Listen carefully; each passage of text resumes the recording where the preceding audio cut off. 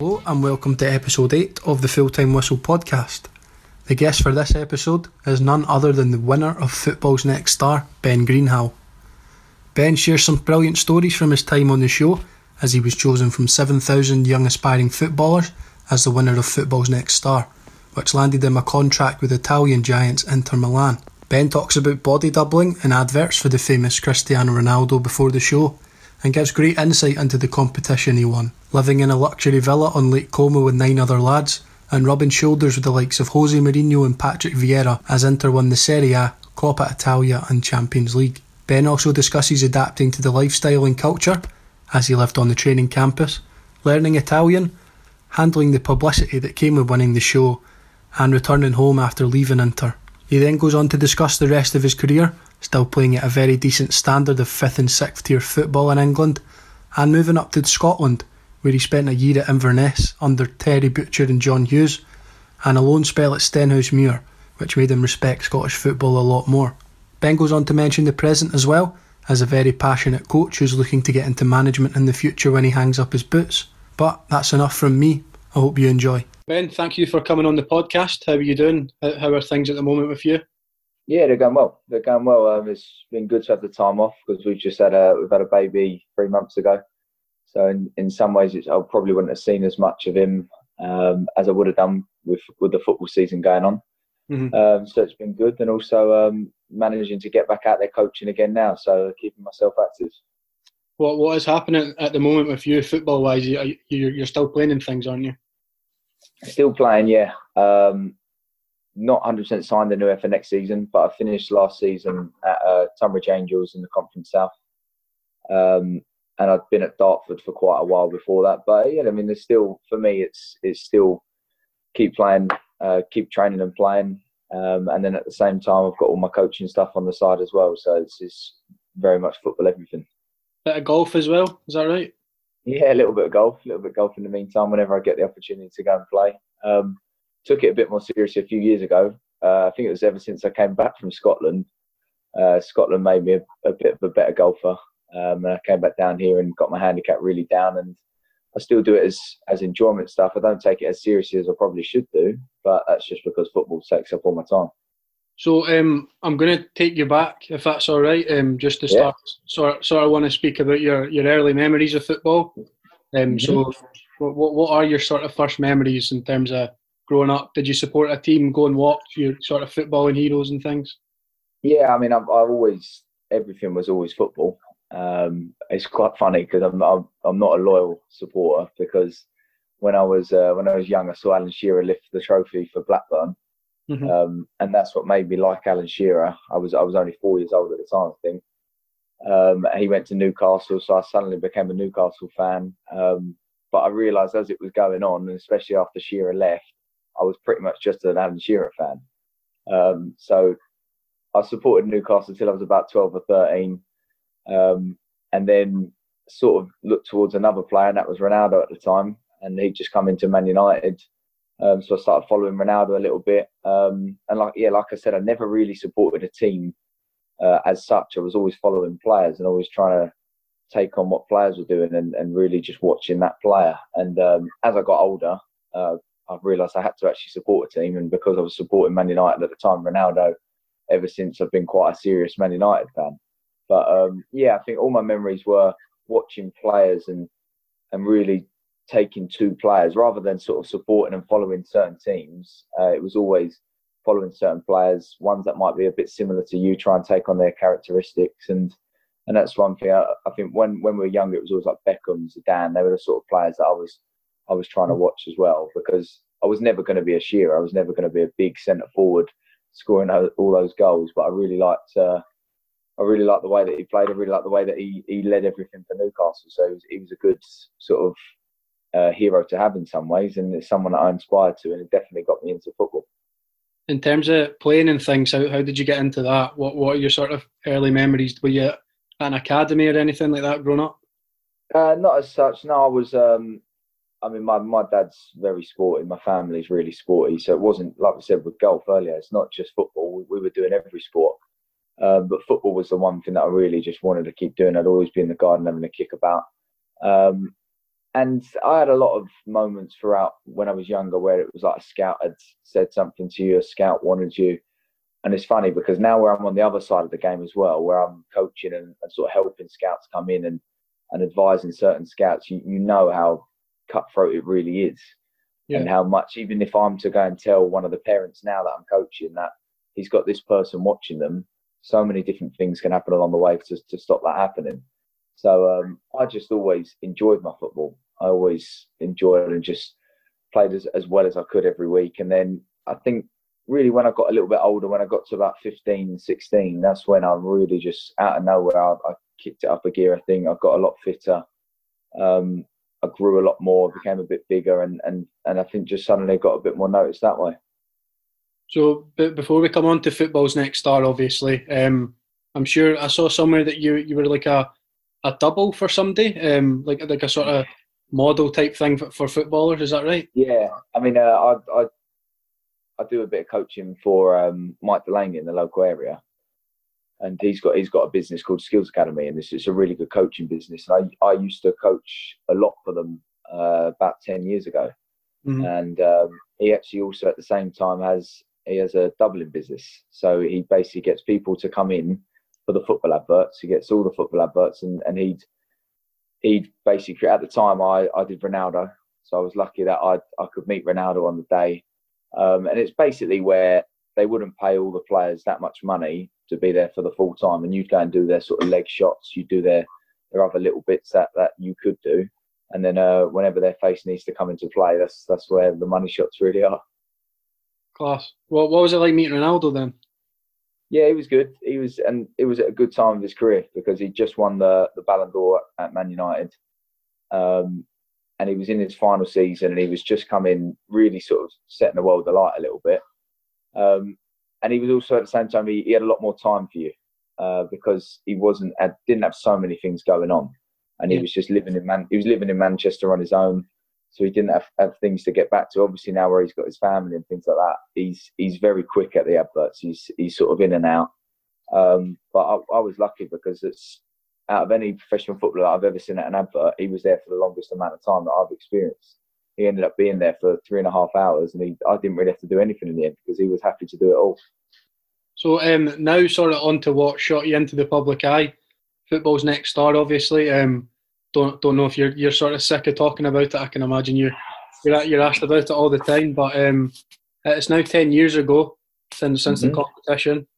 We are going back a wee while, of course. But sort of talk me through how you found out about the competition and the trials involved in that. Yeah, we were in the Kent FA team, so it's basically the local county team, and we were a good team. Like we just lost in the national finals, and there were quite a few boys that were sort of in and about clubs and getting scouted by clubs. And basically, one day they just took us to training out of nowhere. We had no idea what it was. They just took us to a training session.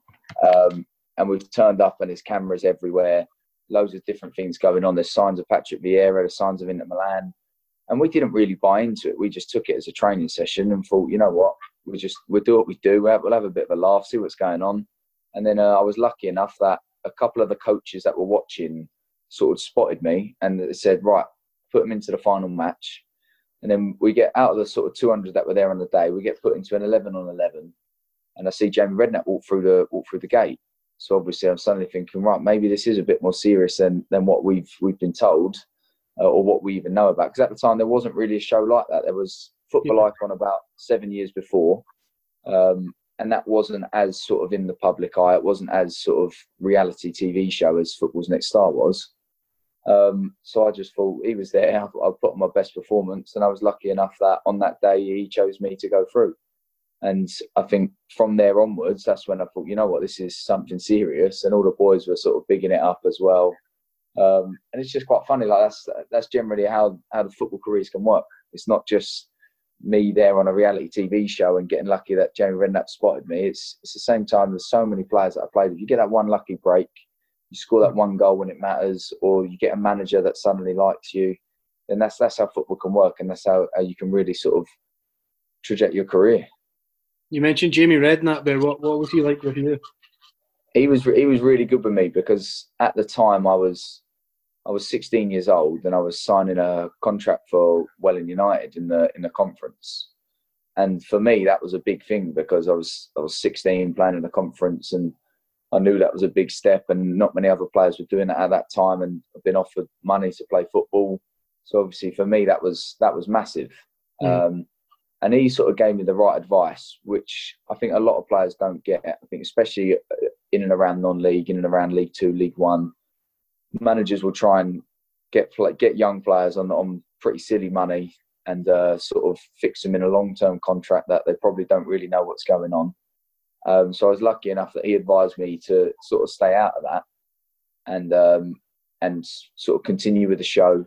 And at the end of the day, he said if nothing comes out of the show, then there'll be something afterwards anyway. So he gave me good advice, and it was good to follow. So was it 40 boys initially? Is that right? Yeah. So we then went to Watford, and there was 40 boys. I think it started at about 7,000 or 8,000. But we got down to 40 at Watford, and that was quite funny because it was a little bit like X Factor, the way you're looking around and you're just looking at everyone as competition. Yeah. And you're not used to that sort of atmosphere in the world of football, because normally you just turn up as one team against one team and it's 11 on 11. But this was 40 players all sort of dog eat dog trying to get into the final 10. And it was as brutal as you can imagine. That 20 people got told in the change room they were going home after day one. 20 people got told they're staying for day two.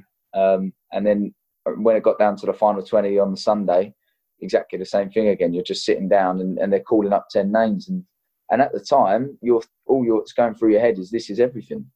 And you feel like, and for the boys that didn't make it, they were in the same boat thinking, oh no, I've just lost out on everything.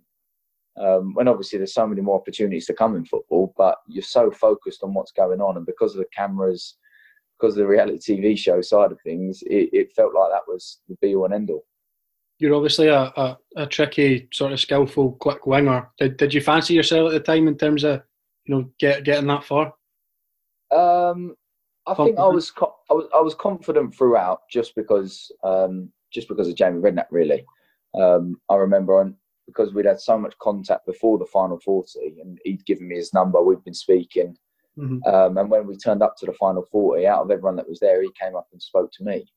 So I think that in itself just gave me the confidence to think, you know what, I'm going to go on and do something in this show, because if he's out of his time coming to me ahead of other people, then that means he's got to fancy me for something. So in my head, that gave me all the confidence that I needed to do what I could do. So just coming on to the final 10 now, even if you don't win at this point, you're still getting to, it's like a luxury villa type thing in Italy. Was it on Lake Como, I think? It was on Lake Como. Yeah, it was a big mansion on the side of on the lake, which we'll probably never experience something like that again. But obviously, as a 16, 17-year-old, we were just going with it. And every day they were taking us somewhere new. It was a good idea because for the TV show purposes, it was like showing you what professional football's life was. Yeah. And to be fair, for that 10 weeks, it was exactly like that. They treated us in every way that they could. You felt like you were above the world. You had cameras on you non-stop.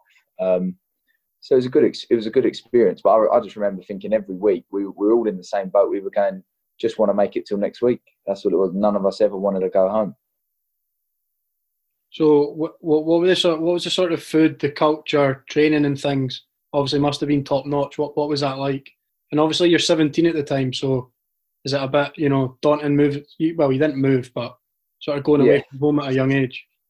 I think at the time, because you're going away with like you said, we're going away with 10 boys and a whole camera crew that are all English or Irish or Scottish as well. And you're just thinking, it just seemed like a little sort of like football tour.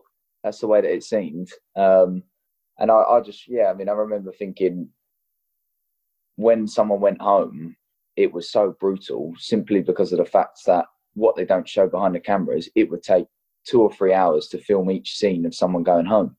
So when it came up and shown you're in the danger zone, you probably had to repeat that shot about 10 times, and you had to keep walking in and out. You had to keep waiting to find out your fate. And the lifestyle was, it was unbelievable for what it was at that time. It was unbelievable. In some ways, I think looking back on it, they probably bigged it up too much, made it look amazing for the show, but didn't really think for the winner, they're actually going to be going out and living out there, and they're not going to have that lifestyle yet. Yeah. So I think that's the one thing, and I think it's quite lucky that I had quite a strong head anyway. So I sort of just adapted to the way life was after that. But I think if you were someone else that maybe couldn't adapt as well, or maybe did suddenly feel a bit homesick, you are chucked into the deep end with everyone being Italian, and suddenly you've gone from living on Lake Como to you're now living on the training facilities. You mentioned the other lads there in the competition. Obviously, you're living together. Basically, you must sort of grow close a wee bit. Obviously, it's sad to see them go. It was, yeah, and I remember. Yeah, I mean, one by one, I got along with the Irish boys really well, and I got along with Reece, who was the only Scottish boy in the competition. And I think out of all of them, I really remember Reece's one because he was gutted. He was really gutted to go, like you would be. He was gutted to be out of there. And you do feel like at the time, you feel like that is the end of your dream. Exactly the way that they do on X Factor, like the way that when they're kicked out, they sort of feel like that's the end. And then for a lot of the time, it can be the end. But I mean, I think it was like we said, it was so harsh on people of such a young age to go through that sort of mentality. But I think everyone would admit we all came out the other side of it. We've still got most of the boys on Instagram and Facebook. I was actually only speaking to Reece the other day. So we all come out the other side of it, and we've all been strong enough from it. And when you can look back at it now and say 10 years ago, what an experience we had. So as it's sort of getting down to, the final 5, 4, 3, and then you're in the final 2, what are you sort of thinking at this point? Are you getting a bit more confident as it goes on? Yeah, I think the whole way through, there were rumours that it was between me and Craig. It was always sort of me and Craig. We were the ones that had probably been doing a bit better in the games. Mm-hmm. We both took the armband for the first 2 games. So there was just a lot of things like that was teasing us towards us being down there towards the end. I actually had an opportunity early on in the show, which they don't show on the TV show. They show a bit where we go and watch the first team training, and Gavin sprints over. They asked for someone. Gavin just sprints over and joins in training with all these players. And then as Gavin comes back, they actually then call over to me and call me over. And there's still 8 of us there left, and they just called me individually. And I was a little bit like, that's what sort of put me in the frame of mind of actually, if they're asking for me now, and like we said before, I had Jamie Redknapp giving me all this confidence. Yeah. I really felt like that's when it's like, actually, all right, I'm here to try and win it. And that's sort of the mentality that I got myself into. And I think once we got into the final 3, it was me, Craig and Connor. And at that time, we all wanted to get in the final 3 simply because we were getting a load of Nokia stuff, which is crazy when you think about it. But we were promised by one of the guys who was really big up in Nokia to give us all these new smartphones and stuff like that. And that's all we were thinking of at the time. We were like, right, perfect. We're going to get ourselves all these new phones. And I remember some of the boys that went out after not being in the final 3 asking if they could still get the phones. It's funny where your mentality sort of switched off towards. But we were probably the deserved final 3, and it was always going to be quite close between us. I think Craig did turn it around. Originally, he had his sort of homesickness problems, and he was struggling for the first couple of weeks. But after that, he did stick in. And when he got to the final 3, he did want to give it a good go. I think they might have chosen against him because of the fact they felt like if he was homesick early on, he probably wouldn't have suited towards it. And then came down to me and Connor at the end. And I think probably a similar situation. I think I just adapted better to the lifestyle, the training. I was a little bit more up for it, where I think Connor might have been a bit more nervous and anxious towards what could be happening to him. So I think I surprised myself the whole way through. And even when I went out to it, I surprised myself of how much I sort of just dug in, and it didn't really faze me. I'm sure Connor's at Plymouth now, but do you keep in touch with Craig? Because he was obviously one of the best there as well. Yeah, I've got Craig on Twitter. He pretty much did what I imagined he would. He went back to Ireland, played pretty good standard in Ireland. I know he's still playing in Ireland as well now. So I think we all sort of knew he wanted to stay in Ireland. He wanted to play his football there. I actually played against Connor last year. He's at Wealdstone now. He was at Plymouth. Yeah, he was at Plymouth the year before. He's done really well out of it, Connor, because, and it's one thing that I said, if they were going to do a Football's Next Star 2, realistically, it needed to be in England, because all of the people watching, everyone was English, and suddenly you're chucked out in Italy, where suddenly everyone's going to forget about you. I was out there for 2 years, and people do, because at the time we weren't watching Italian football, we weren't into foreign football at all, and Connor got the chance to be at Watford, and they were good to their youth boys, and they offered them quite long-term deals, and it got him the opportunity to play a lot of his football back over here, and had the show, like we said, had it been a Man City, they were planning on doing a Football's Next Star 2 with Man City. Had it been there, then I think people would suddenly be looking out for you a little bit more, and they'd watch out for you in the academies and watch out for you in the sort of under-23 games, and you'd be more noticed. People would know why you're there and how you got there and things like that. So I think that would be the only thing that I would have wanted to do, because I always, in the end, I wanted to come back to Britain to play my football. So I think now if they probably brought it back, a similar type show, I think it would be huge, especially now. It would, yeah. I don't think back then you had social media. So no, I think, yeah, that's the one thing. I remember we had Facebook, right, and after the first show, my Facebook crashed. It just absolutely went mental. At first, I was trying to accept everyone, just sort of like friend requests and things like that, and it got to the point after the first episode, I had 10,000 friend requests, and then my Facebook just crashed after about an hour. Wow. And it was mental, because even at the time when I did come back to England, you started getting noticed a little, when you're thinking this was just a TV show for 16, 17-year-old footballers. But I remember on their final airing, they beat Strictly Come Dancing. So they managed to get more viewers than Strictly on the final show. Jeez. And it makes you think why they've never done it again. There's probably the contracts and things like that may have gone a bit sour between the actual company filming the show and Sky One. So maybe things didn't work out that way. But in terms of the football reality TV show, we've never had one. We've never had one since. And you look at how successful things like Salford City are, and Class of '92, and even All or Nothing, the Man City programme, and Sunderland Till I Die. Yeah, it's all these shows are massive for football fans, and there's just not one that's really set alight again in terms of reality TV and reality football. And I do think at the same time with our show, the one thing we didn't show enough of was the football. I think we showed a lot of the reality side of things, living in Italy, but then you only ever got to see in the final sort of part of every episode, it was normally the bottom two players. So you're only ever really seeing the bad things that are going on a lot of the time, because they're focusing on the two that are in the danger zone. Mm-hmm. I feel like if they'd have done the episode and then just put the live game on, because we had a game every week, and at the end of the day, there's so many football fans that actually would have wanted to watch that game. Yeah, definitely. I think we could have done something like that. But yeah, I'm surprised it never took to being in England. But I think probably in the future, you never know, there might be a Football's Next Star 2, and I imagine it would be quite successful if they managed to do it in England. So obviously you went on to win it. You must have been quite emotional, but also obviously absolutely buzzing. What was that like? You know, a dream come true, and what was you mentioned publicity there afterwards. What's that like, and do you feel a wee bit of pressure? Yeah, I mean, I think the thing was, first of all, after I won it, I was, you're over the moon. But the one thing that still rings in my ear was Jamie Redknapp going to me, if you didn't win, you had a 2-year deal at Tottenham with my dad. And in my head at the time, I was just like, oh, right, but I'm going to Inter Milan. But then when you actually start thinking about that, and like I said, I wanted to play in England. I wanted to come back and do it all there. And if I'd have had 2 years under my belt at Tottenham, and then you're going from a club like Tottenham to somewhere, you stand a lot more chance of making it in terms of in England. So that's one thing that's always played on my mind a little bit. But you've just won a contract. You've won a reality TV show where you're set to go and join Inter Milan, who that year was lucky enough to win the treble. And I wasn't playing the first team games, but I managed to experience it. I travelled with the squad at times, in the change rooms at times, always had a ticket right behind the bench.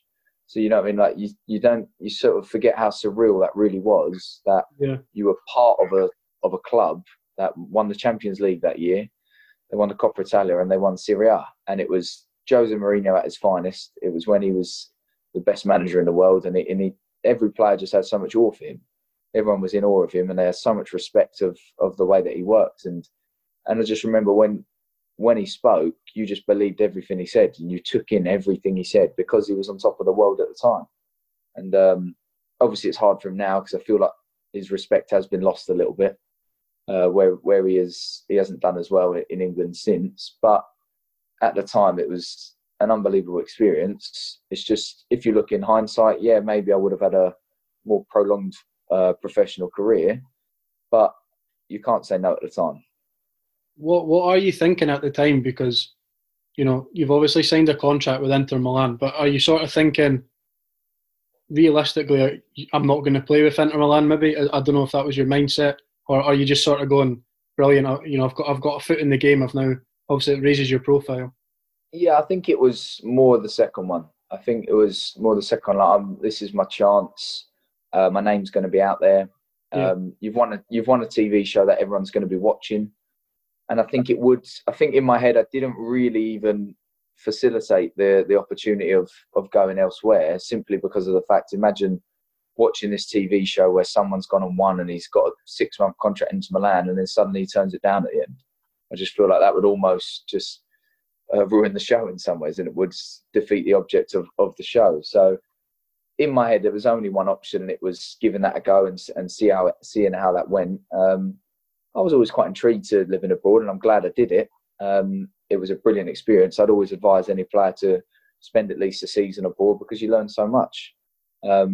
I think the one thing was wanting to come back home and wanting to come play back over here. Basically, that was the one thing that was probably my downfall. But yeah, like we said before, I mean, it was strange when the show was going on and I did come back. Suddenly, you were getting noticed. So if I ever went to Bluewater, which was the local shopping centre, you were getting a lot of people turn heads, and you sort of liked it. But then at the same time, it did feel a bit. You couldn't. I was complete opposite extreme to someone like Cristiano Ronaldo. He couldn't physically walk through a street, but you found that you couldn't actually not misbehave, but you know what I mean, you couldn't do anything a little bit. You couldn't go to the pub and get too drunk because someone's going to be knowing you. You couldn't go and have a kickabout with your mates because someone knows who you are. It did feel a little bit like that, and it was strange. And like I said, that was a taste. That was a taste of what the real footballers actually experience and the real lifestyle that they live. So initially you signed a 6-month deal, but what sort of happens thereafter? Are you sort of training straight with the first team, or are you in with a youth team? Or I went straight into the academy, so I went into the under-18s, and I think that's where we were saying, like, had it been a show in England, they would have known who you were. I think that was the first step. It was suddenly you've joined this Inter Milan academy, and none of the players have a clue who you are because the show never aired in Italy. So they didn't know what was going on. They just saw you as this random English guy who's just come into the team. So you've already got to adapt to that. You've then got the language and the living style. But I mean, I've enjoyed living out there. I enjoyed that. The food was unbelievable. Ever since I'm back here every night, it's pizza or pasta. That's all I ever eat now. But the living style was very different. Training was very different. The language barrier was a big thing in Inter Milan anyway, because a lot of the boys weren't all Italian. So you couldn't have a relationship with the coach or manager because you weren't really catching on, because everyone you'd end up speaking to would be Eastern European. So they'd speak English better than they could speak Italian.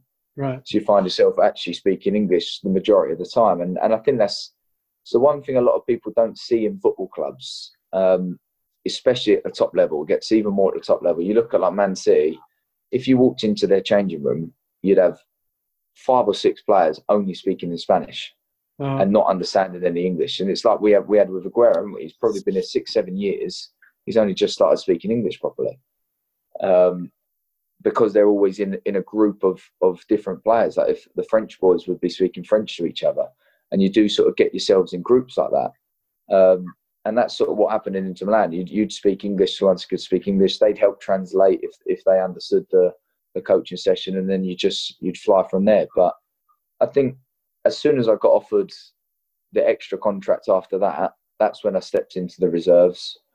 And that was also when I went on loan to Como as well. Yeah. And that's sort of that chucked me in the deep end, because I remember my first training session with Como, no one could speak a word of English. It's typical for Italians. Their English is terrible. So no one could speak any English at all. And I think I clocked on about 3 or 4 weeks in. Suddenly I was pretty fluent because you had to learn it and you had to know what was going on. And the way that you had to learn is I found out from the manager on the first training session, just signed there on loan. So obviously I'd come from Inter Milan. I had quite a big sort of name tag under my belt because obviously you're coming from this top club. And I remember him asking me to throw it in his chest, and I had no idea what he was saying. So I kept throwing it at his feet just as a part of a training drill. And I did it once, he volleyed it back. I did it a second time, and he sort of volleyed it back and started shouting. And I had no idea what was going on. Third time, I threw it back at his feet again and just volleyed it back at my face as hard as he could. And that's the way the Italians work. And at the time, I think a lot of players could crumble to that. And a lot of players that are now in the game coming through, they don't experience what a lot of managers were like. I'm sure we'll come on to what Terry Butcher was like. So a lot of people won't experience what these managers are like, and they're not ready. They're not mentally stable for that. So I think I was probably a borderline, almost going the other way, but I did manage to carry on and actually end up having a really good relationship with that manager, and I still speak to him now. So it's funny how you've got to be mentally strong to get to that sort of level. You mentioned there the culture and the whole lifestyle things. What does it involve, sort of learning the language and all that? How difficult is it, and how you settling in and things at this point? Yeah, it was difficult. Me and the other Eastern European sort of boys would actually take 2 or 3 Italian lessons a week. And to be honest, getting taught Italian is nothing in comparison to actually getting chucked in a change room with Italian boys. Almost reminds me of when I was in Scotland. I went on loan to Stenhousemuir. Yeah. And I couldn't understand a word anyone was saying in the changing room. It was like a different language. But it's the same. And you catch on to what everyone's saying, and you start to realise it that way. And yeah, I found once you got it, it made so much of a difference, because suddenly you're going into shops, things like this, you're talking Italian, you're ordering things in Italian, and everyone sees you as an Italian. That's sort of, I got to that point where when I was talking, people thought I was Italian. So it was a good thing, and people would only, once I said something stupid or I started talking to someone in English, you were like, oh, I thought you were Italian. So I really did catch on because I was around so many Italians. I guess I got their accent. So I sort of got it from them. But it's such a hard language. It makes no sense in terms of the way that English translates to Italian. Yeah. Even some stuff I forget today. I go on Google Translate. You try and translate it, and it doesn't make a word of sense. And we had an Italian boy actually at Tunbridge Angels this year, and he spoke good English, but just the way that they speak English doesn't work for us. Yeah, they say things in a very different order. And I think that's the one thing I probably never completely got the hang of, was saying things in a different order. Because in my head, I was thinking in Italian, everything was in Italian, but you're still, at the same time, if you're coming up with a new word, you're thinking what it was in English as well. So some of the order things was stuff that I don't feel I would ever got. And I think a lot of it would take years to really get that. So obviously you mentioned Inter Milan are winning the treble at this point. You're there. Are you sort of in the same vicinity as these guys? You know, your big stars. I've got a list. You know, Zanetti, Vieira, Balotelli, Eto'o, Schneider. I mean, that's just a few. Are you sort of? Yeah, I mean, it was a crazy season. Yeah. We were lucky enough we'd always train at the first team ground. So there was a first team training grounds, and then there was a reserve, well, not reserve, like an academy training facility. And we'd always travel every day. We lived on the academy training facility, right. And we'd always travel to the first team one every day. So we'd see them. They talked to us. They'd come and say hello. So we were very much in and amongst it. We were using the same gym. We were eating in the same place. Literally everything was completely the same. They'd probably sometimes be training at different times or training a little bit less than us. But you felt amongst it and you felt part of it all. And like you said, these players, pretty much all of the ones you named there, were in the pinnacle of their career. That was where they'd all peaked. That was their best season that any of them had probably ever had. And they're known as legends for it ever since. But I remember, whenever playing against them in training, I was lucky enough I had 2 weeks training with them. So generally what they do, they'd pull up a player from the reserves that they wanted or needed, and they'd get you in with them for training to help out their session. And I had 2 weeks with them, and it was the best 2 weeks. And you you were more relaxed because the session wasn't as cutthroat as reserves, because reserves know 2 or 3 of them are going to make it. Other than that, there's 18 players that are fighting for a place at some point. So when you get in the first, it was more relaxed. You can more express yourself a little bit, and even like from the manager themselves, like Jose would be on the side just smiling. So it was all almost surreal, really. When you look back at it now, it was completely surreal that you're even passing to players and playing with players like that. But at the same time, I was realistic. I knew even if I'm going to train with the first team, I'm still a million miles away from the first team. Yeah. Because they had about 30 players. They had some of the players, even like we're saying, Balotelli rarely got in the team. So you're looking at all these players that aren't actually getting in the team. Quaresma was never in the squad. All these top quality players that are smashing it in training. You don't realise. I think people probably, it's another thing we all forget about with the teams we support. There's a good 15 players in the background that are still on contracts, that are still there training. We just don't see them on a squad day. We don't see them in the squad when it comes to a match. And that's when you realise that you are a million miles away, because if anyone's going to drop out, one of them is going to step in as they're the experienced players. So, but just to experience it in itself was unbelievable. I'm not going to try and sort of compare Scottish football, English football with Italian and stuff in terms of the level you were at. But what's the difference in, like, maybe the style of play or the coaching style? What's that like? The coaching style was pretty ruthless. Like I said earlier, they were really on it, demanding in a good way. But I think when you're used to a different coaching style, especially when in England at the time, it was just coming into where a lot of young positive managers were coming in and really technical, tactical managers. Whereas Italians are a bit more hard-working and just very defensive-minded. And I think that's why Jose did so well while he was out there, because he is known to be quite a defensive manager. But if you watched Serie A, it wasn't that exciting, simply because of the fact it was almost like a basketball game. Once one team got the ball, the other team just retreated. And it pretty much skipped the midfield every single game. And that's why I think Vieira found it so easy, because he was coming to the end of his career. And he was just literally getting the ball, driving and taking it on towards the attack. And it was all about basically just not letting them score. And you'll see it in the score lines. We've got in the Prem at the moment, or in the Scottish Prem as well, constant goals going in. Goals everywhere. But in Italian football, the amount of 0-0s and 1-0s that were going on, just because it's so defensive-minded. So I think it helped. And at the time, I was getting coached a lot into being a right-back, which is, for me, I couldn't mentally get it in my head. But it was because he wanted me to learn how a left winger would play against you, and also at the same time, they were 4-3-3. Italy was non-stop 4-3-3, so the right back could bomb on and almost be a winger. So I spent even when I went to Como, I was left wing back. I spent my whole time out in Italy basically being quite defensive, because that's the way that they played their players. You had a really good spell at Como. I think it was 8 goals or something in the games you played. What was the spell like? You mentioned a wee bit about the coaching. Yeah, that was. What were the games? I really enjoyed it there. Yeah, and that was another one where I was living with Italian boys, and that was probably the most time you really felt like you lived in Italy and you felt a bit more part of it. And had it was mainly the reason that I didn't continue was just because it was all the financial problems in Italy at the time, and there was a lot of corruptness going on, match fixing.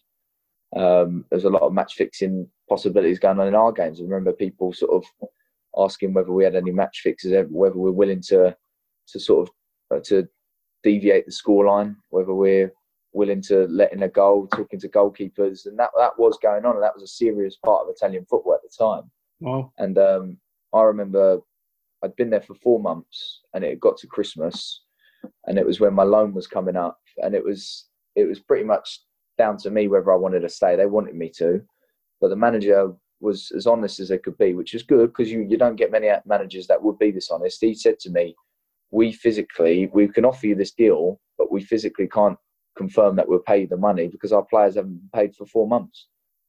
And I remember all of the boys, all the time that I'd been there, none of the boys had been paid. And some of the boys were sort of drifting out, sort of stopped playing because of the fact that they weren't getting any money. People were asking for money as it was Christmas time. They were asking the manager for loans, asking the club for loans. The club was doing it, but it was just funny to see Italian football in that way. And obviously, where I was an English boy living out in Italy, you can't take no money.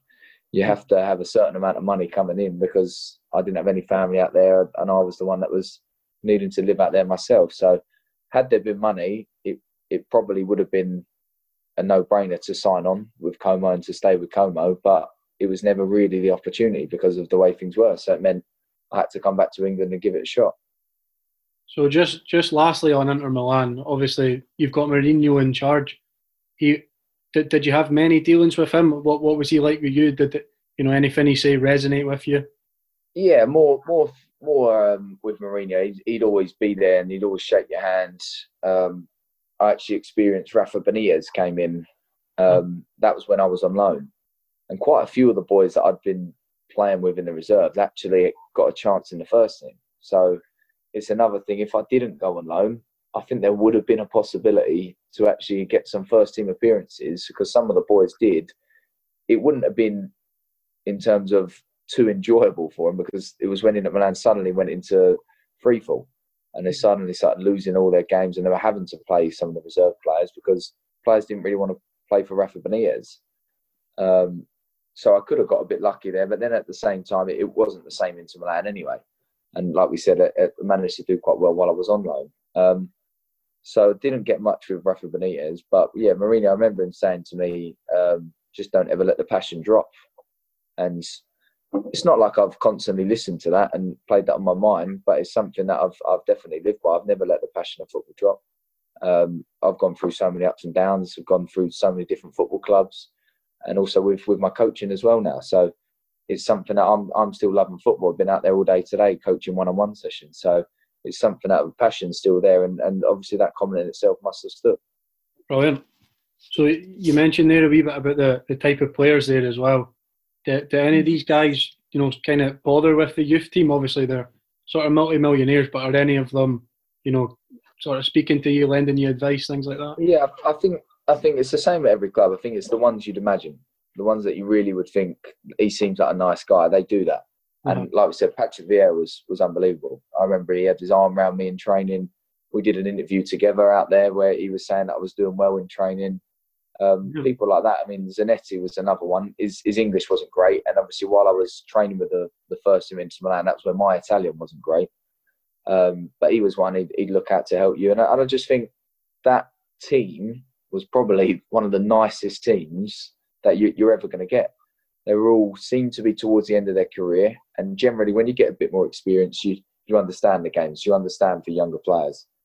The only one that was obviously a bit of a loose cannon was Balotelli, and he himself at the time was only 19 anyway. So I think players were sort of putting their arm around him and looking after him, because the stuff he was doing wouldn't go down well at any club. He'd go into the town in an AC Milan kit and get everyone to take loads of photos of him because he was an AC Milan fan, and you're thinking this is one of the biggest rivalries in the world. So stuff like that. He had a lot of the players like Vieira and Zanetti with their arms around him, but yeah, it's the ones you'd expect. And like I said, if all the experienced players there, because they were so in awe of Mourinho, everything was so relaxed. So there was no sort of hardship for the younger players. I think had it been the following year and I'd been breaking in then, it could have been a bit brutal, because players suddenly weren't wanting to play. Players would have been on your case because you might have been taking their position by this point. But because things were going so well in that year, everything was just so positive. So you mentioned, obviously, you were out on loan at Como, and then your time at Inter Milan obviously comes to an end. How did that all come about with you leaving, and where you sort of, did you ever think about staying abroad, staying in Italy, or was it always, do you want to come back home? I think it was always coming back. Yeah, I mean, it got to the point I re-signed for another year from my initial contracts, and that was taking me to the end of sort of reserve football at the time. They were under 19s, so that was taking me to the end of that. And then there's no step in between. There is now, but at the time there was no step in between. So I knew I wasn't then going to be an Inter Milan first team player. Yeah. So I knew there was, towards the end of it, it was looking at Como, but with the financial issues, I thought, right, this is my opportunity to go back to England and try and play football over there. I've really enjoyed it over here. I've had my spell, and it's time to go back there and show what I can do. And I came back over, and it's funny. It's exactly what everyone probably thought the same of. Is almost like the tweets that go on now. Is, do you remember Football's Next Star and what happened to Football's Next Star? And it was like that. I'd been away for 2 years, and like we said earlier on, nobody's watching Italian reserve football. Nobody's watching that. So I'm this player that was suddenly up here in the media to completely forgotten about, because it's 2 years later, and that's football. You can't. It was like having 2 years off coming back to England. So it felt like starting again, really, which was not frustrating, but it's just the way it was. And then I went to Brighton at the time, and it was when Brighton won League One. Right. So I was training with them all the time. I was enjoying it, but also at the same time, you're still a 19-year-old, and you always get put in this category where it's going to the under-23s, go and play for the under-23s, and it's the hardest thing that I have now, where I'm on the other side of things, trying to get players from 18, 19 into that first team, simply because you need a manager to trust you. You need a manager to not be under pressure to be able to play these younger players. And it works not just at any standard that I'm coaching, it's the top standards as well. There's not many younger players that will break through because they'll get stuck in the 23s. And then they'll probably get loaned out to a lower club. And that's just the way that football seems to work. So you mentioned there you go back to England. What's the sort of script with this? You mentioned a trial at Brighton, but are there no clubs sort of in for you? Because obviously you've come from Inter Milan. It's a high-profile club. Surely somebody's gonna want to take a chance on you. But you ended up, I think, going back to Welling, where you sort of started. Yeah, I think that's the silly thing. Because I'd been in Italy, there wasn't anyone that was going to take that chance, because technically they don't know if I've even been playing football for 2 years, because where we said they don't know what's been going on. If there was a lot of interest in Italy, there was a lot of Serie B, Serie C clubs wanting to sign me at the time, but because of all the financial and the match fixing stuff that was going on, it was corrupt out there. And like I said, I couldn't stay out there. So that's where you almost feel like you're starting again, and you almost feel like you have been forgotten about. And there wasn't anyone. Yeah, so I did after the Brighton stuff, and Brighton won League One. Again, I was part of the squad with stuff like that. I was never playing because I was put into the under-21s at the time, in the development squads, playing with Lewis Dunk all the time. Steve Cook was there as well, so we had a good under-21s team. But I think it just proves it. You look at half of the boys don't play anymore, and then the other half, do you know what I mean? Like a Lewis Dunk, who's now playing for England and fully deserved it. He was a really good player at the time, and Brighton trusted in him to keep him going. So I thought in my head, I remember I had a chat with Steve Cook, and he was on loan at Eastbourne, and he was probably 90% going to sign for Eastbourne in the conference and leaving Brighton. And we sort of had the conversation, it's probably quite good to play first team football, but also at the same time, you probably need that parent club having your back. So he never went to Eastbourne in terms of to sign permanently. He went and played there, and it was good for him. And he ended up, because of that, he signed for Bournemouth, and ever since now he's at Bournemouth playing in the Prem. Done all right, yeah. And so I think in my head was like, I was 19 years old. I could stick it out at an under-23s for 4 more years. Hope I get lucky that the first team then bring me up, or I can go into a non-league system where I know a lot of people, where I've used to play, where I was younger when I was playing, and try and impress there. And at the end of the day, I think non-league it's got a big backing. And I think if you do set that one season alight and you get lucky, there is always a manager out there that might sign you. So that was my thinking. And I went back to Welling to finish off the season, had a good little spell with Welling. We got in the playoff final, and sort of went from there and sort of got my head back into non-league again. So you mentioned there, you're at non-league from basically, I think it was until 2013. Well, obviously we'll touch on reflecting back on all your career towards the end, but just moving on now to coming on to Inverness.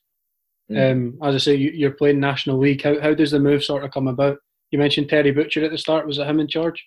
Yeah, it was Terry Butcher. I just started playing. I was at Ebbsfleet, and I was in and out of Ebbsfleet, and I was very much not getting the the rub of the green because we kept losing. And again, it's what happens. I was 20 years old. They don't trust a 20-year-old when you're down in the relegation zone. But the few good games that I managed to play and the ones that I did play, Inverness were watching. So we had scouts from Inverness watching, and they came into me. I think it was around November time. So we knew I was sort of leaving in January. That was the plan. Got to New Year's Day, I was on the way out, and then there was an international clearance problem, meaning I went up to Scotland. I was up there for, I think, about 3 or 4 weeks training, and ended up being an international clearance problem where I couldn't sign that season. Mm-hmm. So that was reasonably frustrating. But then at the same time, it was good to have that back in and know, right, I'm back into this, and I'm back at a good club. Terry Butcher really wants me. He was desperate to get me signed. I remember we lost one game.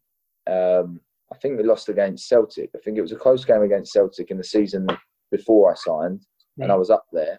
And he came into the office where I'd been sitting, and he shouted at the secretary, going, "When are we getting his form sorted? Hurry up again!" And that sort of gave me that little boost, thinking, you know what, he wants me there, and he wants me to be a part of it. And he's got a liking to me. And then at the end of the day, that's what you need in football. There's a manager that's got a liking to you. That's perfect. So I thought we had the conversation. He said, "Look, just go back down. Doesn't matter where you play. Keep your fitness up. Keep it at a reasonable standard, and then next season you'll be here for pre-season." So I then went back to non-league, and I had a few managers call me, and it was Danny Cowley that I really sort of listened to, who's now at Huddersfield. Mm-hmm. And he was at Concord Rangers, and he said, "Look, we want to try and get promoted in the Ryman Premier." And obviously that suited me. He knew it was a 3-month deal because I was going back up to Scotland.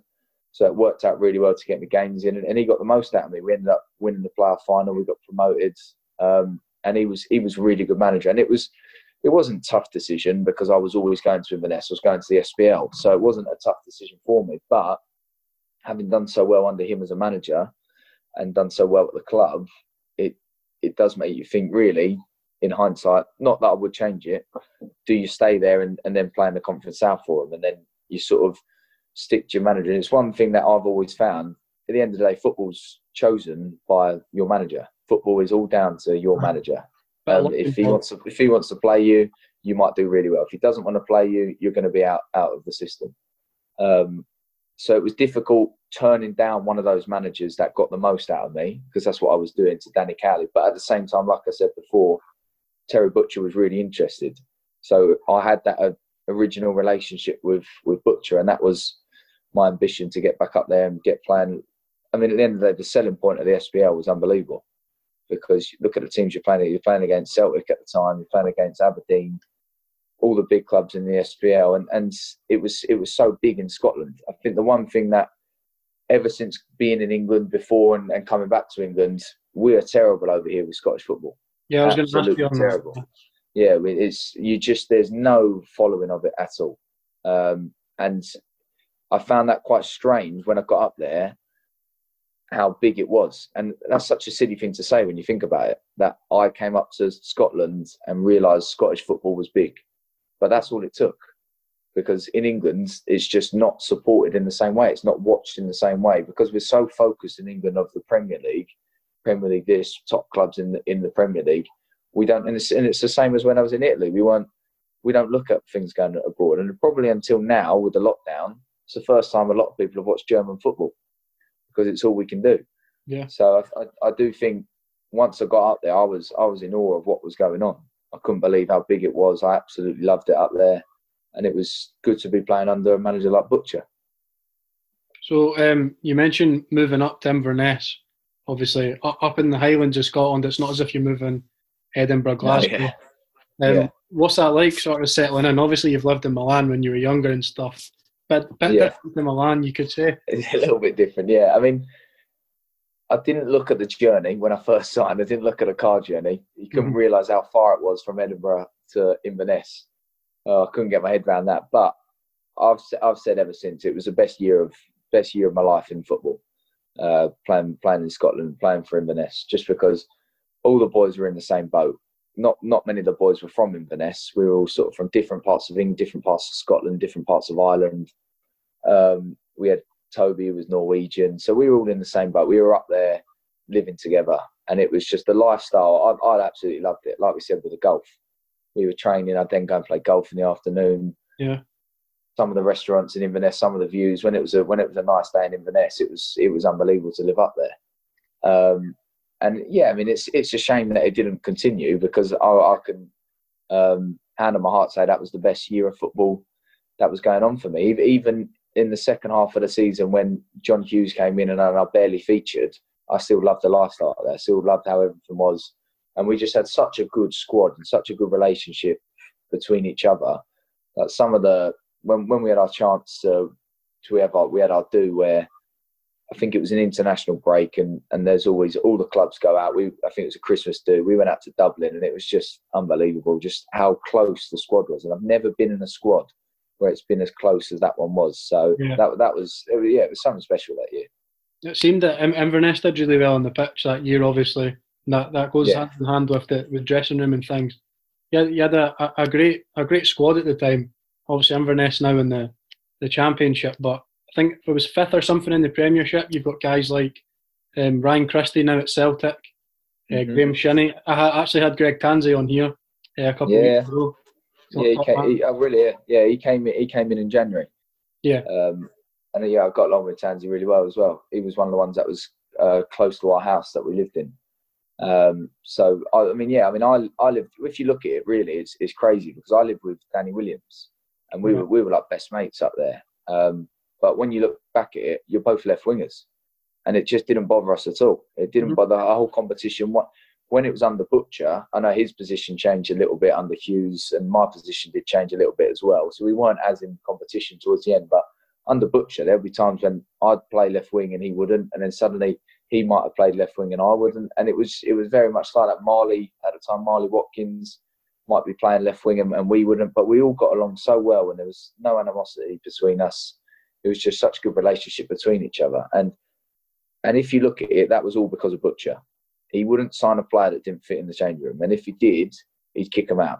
He'd kick him down to the academy boys. And it was as simple as that. And I remember there was one night, I won't say who, because they might get in trouble with what happened. But we were all out in Inverness, and some of the Ross County fans had sort of kicked off with us, which is obviously, it's going to happen. It's a rivalry. We weren't causing any problem, but it's all kicked off a little bit, and the police have come and stepped in, and we'd been on a night out all as a team together, and one of the boys was caught hiding under a car, and the police took him away, and they took him away in the cell for the night. And the next day was like the big Inverness Day do sort of thing, and he wasn't there for it. He wasn't there for it. Everyone's there, meet all the fans, coaching all the kids, and he wasn't there for it.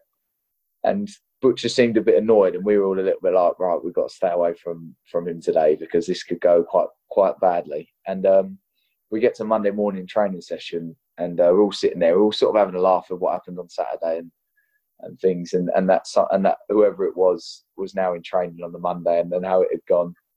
And Terry Butcher comes storming in, and everyone's silent. We're all sitting in the changing room, and he just writes something up on the board.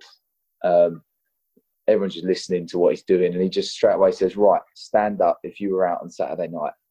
And pretty much the majority of the changing room stood up, and he just stopped and just started clapping.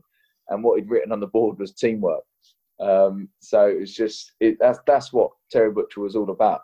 He had a good changing room. He wanted us to enjoy ourselves. He wanted us to be together. And that's why I always look back and say it was probably the best season, simply because of that. Yeah, you obviously seem to really get on with Terry Butcher. John Hughes, was he sort of, well, how did you find John Hughes? Obviously, he said he didn't feature as much.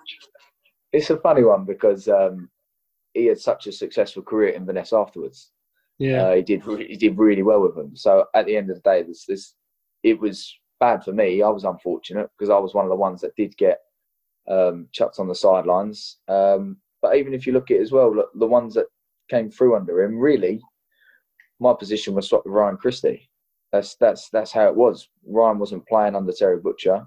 I wasn't playing loads, to be honest. We know it was my first season. I was getting chances to come on, and I felt like in those games I didn't didn't do a load, but I did enough to be in the team and did enough to be in the squad, and I was enjoying it. I was really building myself into it. And then John Hughes did come in. Butcher left a bit sudden. It was all a bit out of nowhere. And it was funny. Like, there was probably 5 or 6 occasions in training where I don't think he knew my name. And it was just as simple as that, where he'd forget my name or things. And that's how it is. He had his players that he obviously had wanted. And as things went on, Butcher had actually said to me, and the guy that Steve Marcella, who was his goalie coach and his sort of scout who had scouted me in the first place, he'd said that they would bring me into Hibs the following season. All right. So that was obviously something that was playing on my mind. I actually turned down, and I don't regret it, but in January, I'd only played under Hughes for a month and I hadn't really featured. I remember I think I had quite a good Boxing Day at Partick Thistle or something like that. I'd come on and been quite lively, done well, and then suddenly I wasn't in the squad the next game. So I felt a little bit out of the blue. I didn't know what was going on. And I had a deal from a club called Indy 11 in Indianapolis in America. And it was quite good money. It was flat, car. You know what I mean? They offered everything. It was this brand new team who was going to be in the division below MLS. And I just felt like that was too much of a jump. I felt like that was, and you never know what could happen. In that sort of time, you think American football wasn't as big. Yeah. You didn't know what it was going to be like at all, what the league below would be like. And especially after being in Italy, which is obviously a lot closer, for 2 years and then coming back having nothing, I knew if I was going out to America, you're probably going out there for life, because, again, you wouldn't be able to come back and get a club. So I turned that down, also hoping that I could still get game time at Inverness, and knowing that Hibs might be on the cards at the end of the season. And then obviously we all know how the season ends up going. Hibernian end up getting relegated under Butcher, and he ends up getting fired. So suddenly you're there at the end of the season in a position where you're no longer at a club where you're going to be playing your football. And also the club that you were planning on going to under the manager that liked you and respected you is no longer there anymore. So it's almost just, it's funny how it just swings and roundabouts in football. And then it comes back to my next contacts, back to the Danny Cowley at Concord Rangers again. And that's just generally how it is. You've got to go to a manager that trusts you and has faith in you and wants you to play for him. You mentioned, there definitely is a lot of luck involved in things. Obviously, you'd come up there from non-league, and you mentioned about maybe in England it sort of looked down upon Scottish football. You know, you get all the public patter and things. How would you sort of compare the standard? Is it a big jump up to the Premiership? Obviously, you played with Steny as well. Yeah, it's difficult. I'd probably say there's some clubs in the SPL that would smash the Championship and do well, survive in the Premiership. I still think if you put Celtic and Rangers or a team like that in the Premiership, they do really well, because suddenly then they can attract more players. TV money, yeah, exactly. They get more money from it, and they can get all the stars in. Whereas, because of the way people for some reason do look down on the SPL, it is difficult for like, especially Gerrard at the moment. How does he bring in all these players other than offer them a lot of money, or are they at the end of their careers? That sort of seems to be the way at the moment. But it was, some clubs were probably League One standards. Even some could have been, like the bottom ones could be League Two, because there's some massive clubs in League Two as well now, and that's the way it is. I mean, even you look at the way Adam Rooney went from Aberdeen to go and play for Salford City in the Conference Premier. I think that is the one thing. There's no denying the English leagues. I mean, I've played in the top 7. Well, not the top few of them, but I've played in within the top 7, and the standard is so close. And the standard is, even in the Conference South now, there's some clubs that are spending so much money that you wouldn't believe, more than what players are getting in the SPL. And you're just thinking, how does that work? I mean, how are we in the 6th division in the English tiers, and suddenly you're actually such a good team still? And I think because England has all this pride and all this money and all of that they don't focus on other stuff, and they don't really, don't respect it, but they just don't follow it. They sort of get stuck in their own ways. So you mentioned a wee bit earlier, you go on loan to Stenhousemuir, obviously, and not featuring under John Hughes at Inverness.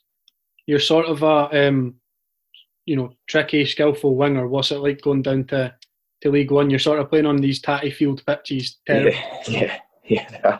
I mean, Stenny's Astro at the time, I don't know whether it's changed now, but that was one of the worst artificial pitches going. And I think once Rangers actually came down and played us there, so it was good to play against Rangers. So I managed to say I played against Celtic, played against Rangers. It was when they came down, it was crazy really, because their staff were all saying they weren't going to go back into training until the Wednesday, because that pitch had so much effect on their bodies that they should just rest from Sunday, Monday, Tuesday. So obviously they had the science behind them saying how bad the pitch was. We knew how bad the pitch was anyway. But no, that was again that I think the way that I've gone from both ways. I think, like when we were saying earlier in the reality TV show, and you're playing with all these big players, I surprised myself that I could step it up to that. And at the same time, when I do drop down, I still can keep my standard and make sure I give absolutely maximum there. But that was a good experience. I still speak to a lot of the boys from Stenhousemuir, and I had a good little spell there as well. And that's where I sort of changed my position a little bit. I started playing through the middle. I scored 2 goals in my first 3 games, and I was coming back to training. I was then in training non-stop scoring. I was scoring so many goals in training and impressing. And I'm thinking, right, I'm back here. There is no way that John Hughes isn't going to play me.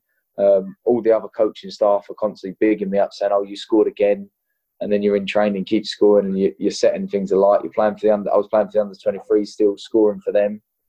And it just suddenly, I felt like everything had switched back, and I thought, you know what, he's got to play me.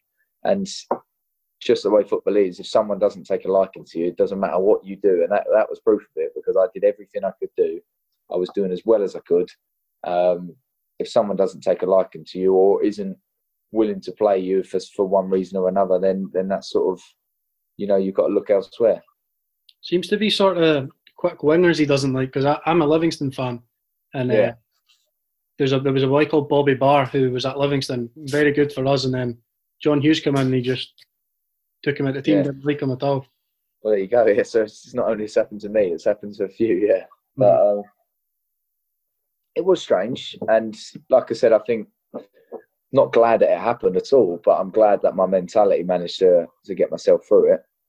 Because really, it was one of the only times in football I was lost with questioning why I wasn't playing, and things like that. And it's just the relationship. He was a nice guy. There's no denying it. He was a nice guy, and he did do well at the club.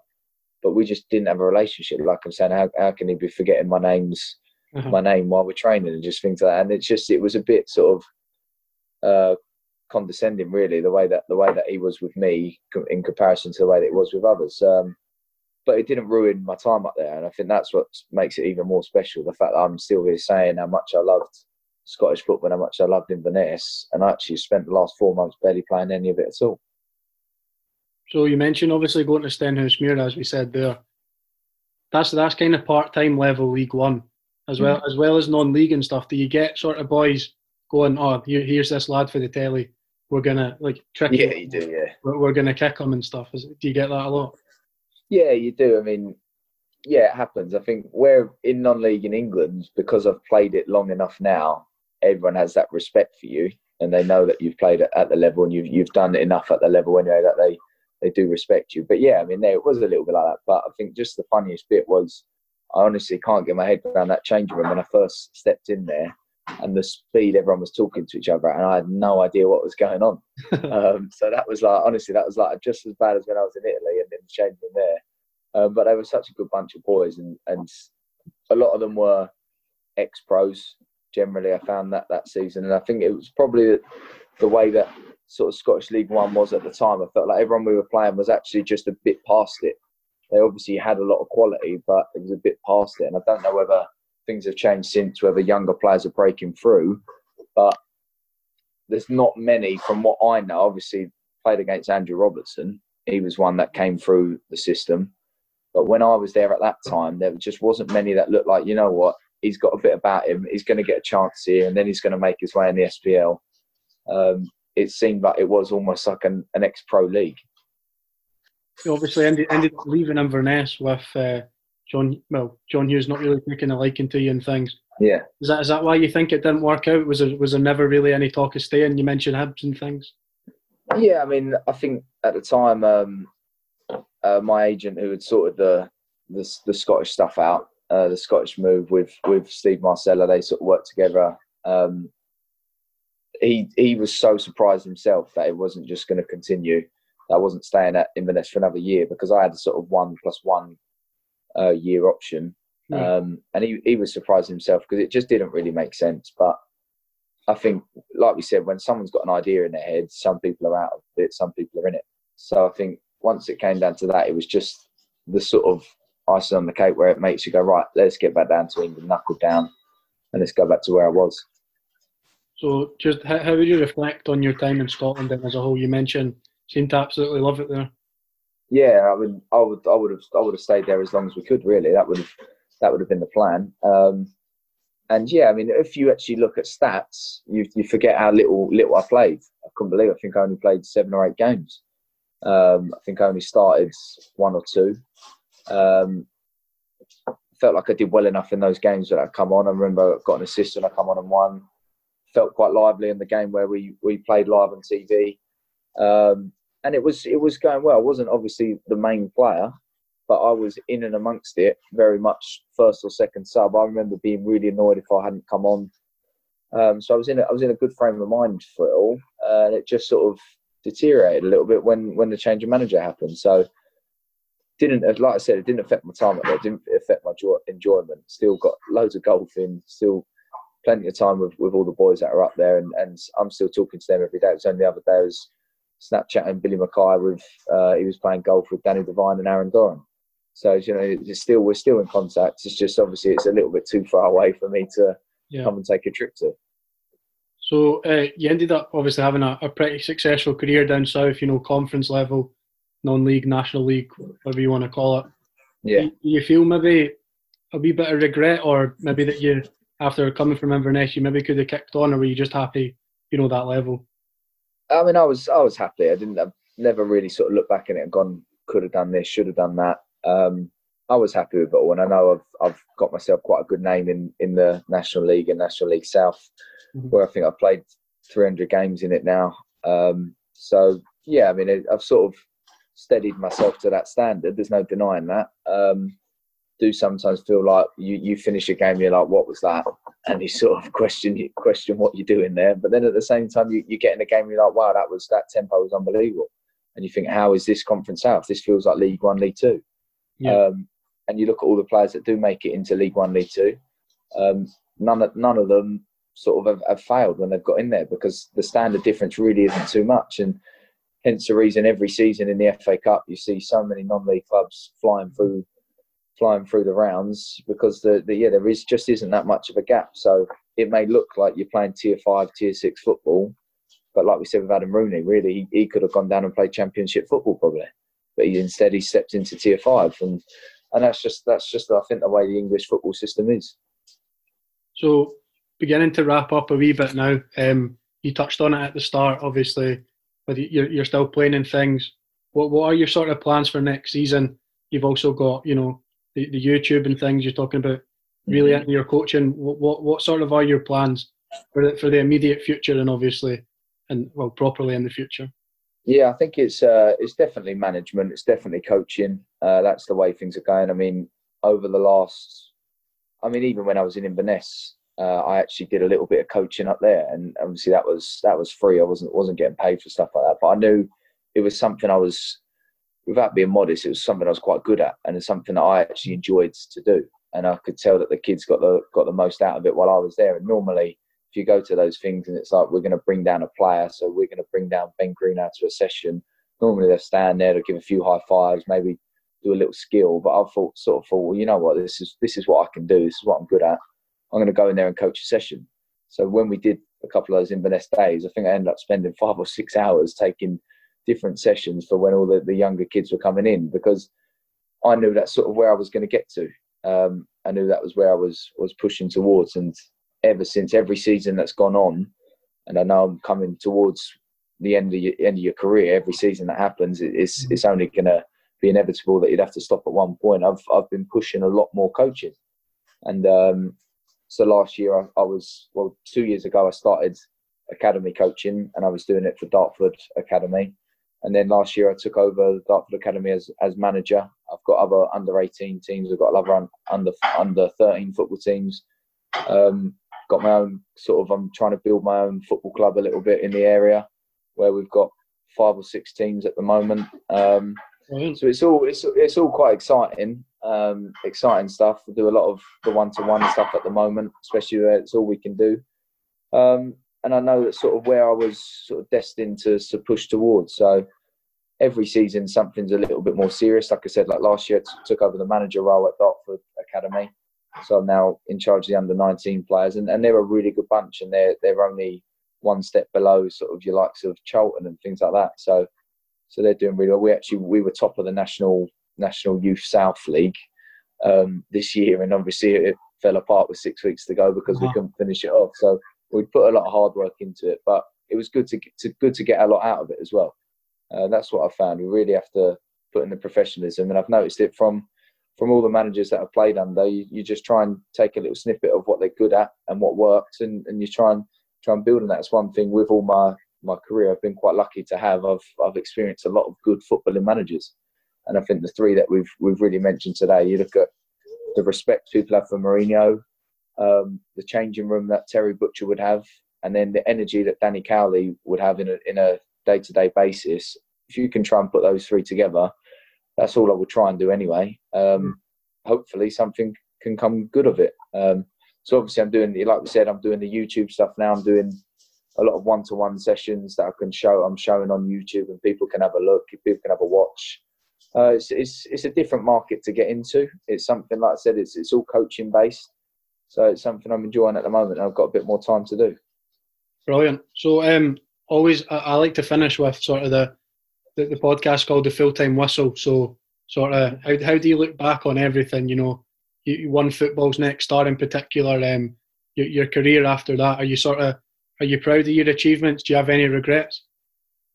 Yeah, the way I see it is it's all an experience, and really in the long run, it's all an experience into becoming a manager of football and to becoming a football coach. So everything that's happened, ups and downs, that's where you've got to take it on, and you've got to deliver that to others and try and offer your experience to other players to either inspire them or educate them in the right way. So that's the way that I look at things. Still obviously playing, still hope to play till I'm nearly 40. That's got to be the ambition. So I've got 11 more years, 12 more years. Mm-hmm. But at the same time, a managerial role has got to be the focus as well as things continue. Just finally as well, obviously when you finish playing and things, and obviously you could go into coaching and stuff as well, how do you want to be remembered? It would be difficult not to be remembered as the kid off the Football's Next Star in Milan show. So I think that's probably what will happen. And I don't mind that, because even when it comes out now, it's a good tag to have. Do you know what I mean? It's a good club to have backing you. It's good to say you played for that club. The stories that I've got from it, like a Champions League medal and things like that, the stories that I can still sell from it are crazy. So really, it's like that in itself, it doesn't bother me one. But when people say he's gone from Inter Milan, even at the time it was Inter Milan to Inverness, things like that, you know at the time you're a million miles away from, like we said, the first thing, you're a million miles away from that. But just to experience it, to even have that name tag on any sort of headline, I think it's got to be what I'll be renowned for and what I'll be known for is the Inter Milan stuff. So and that's I'm absolutely happy with that. Well, Ben, thank you very much for taking the time. I've really enjoyed it. Some cracking stories and things, and goes without saying, obviously, I wish you all the best and stuff with all the coaching. Thank you very much. Yeah, thank you very much, Kat. Anytime, and obviously, hopefully, we can get Scottish football on the up as well, and everyone in England can start watching it a little bit more. Definitely. Or we can get them in the Premiership. We can have a mix. For sure. But yeah. Right. Yeah. Good speaking to you, Callum. Top man. Right. All the best. Right. Cheers, Callum.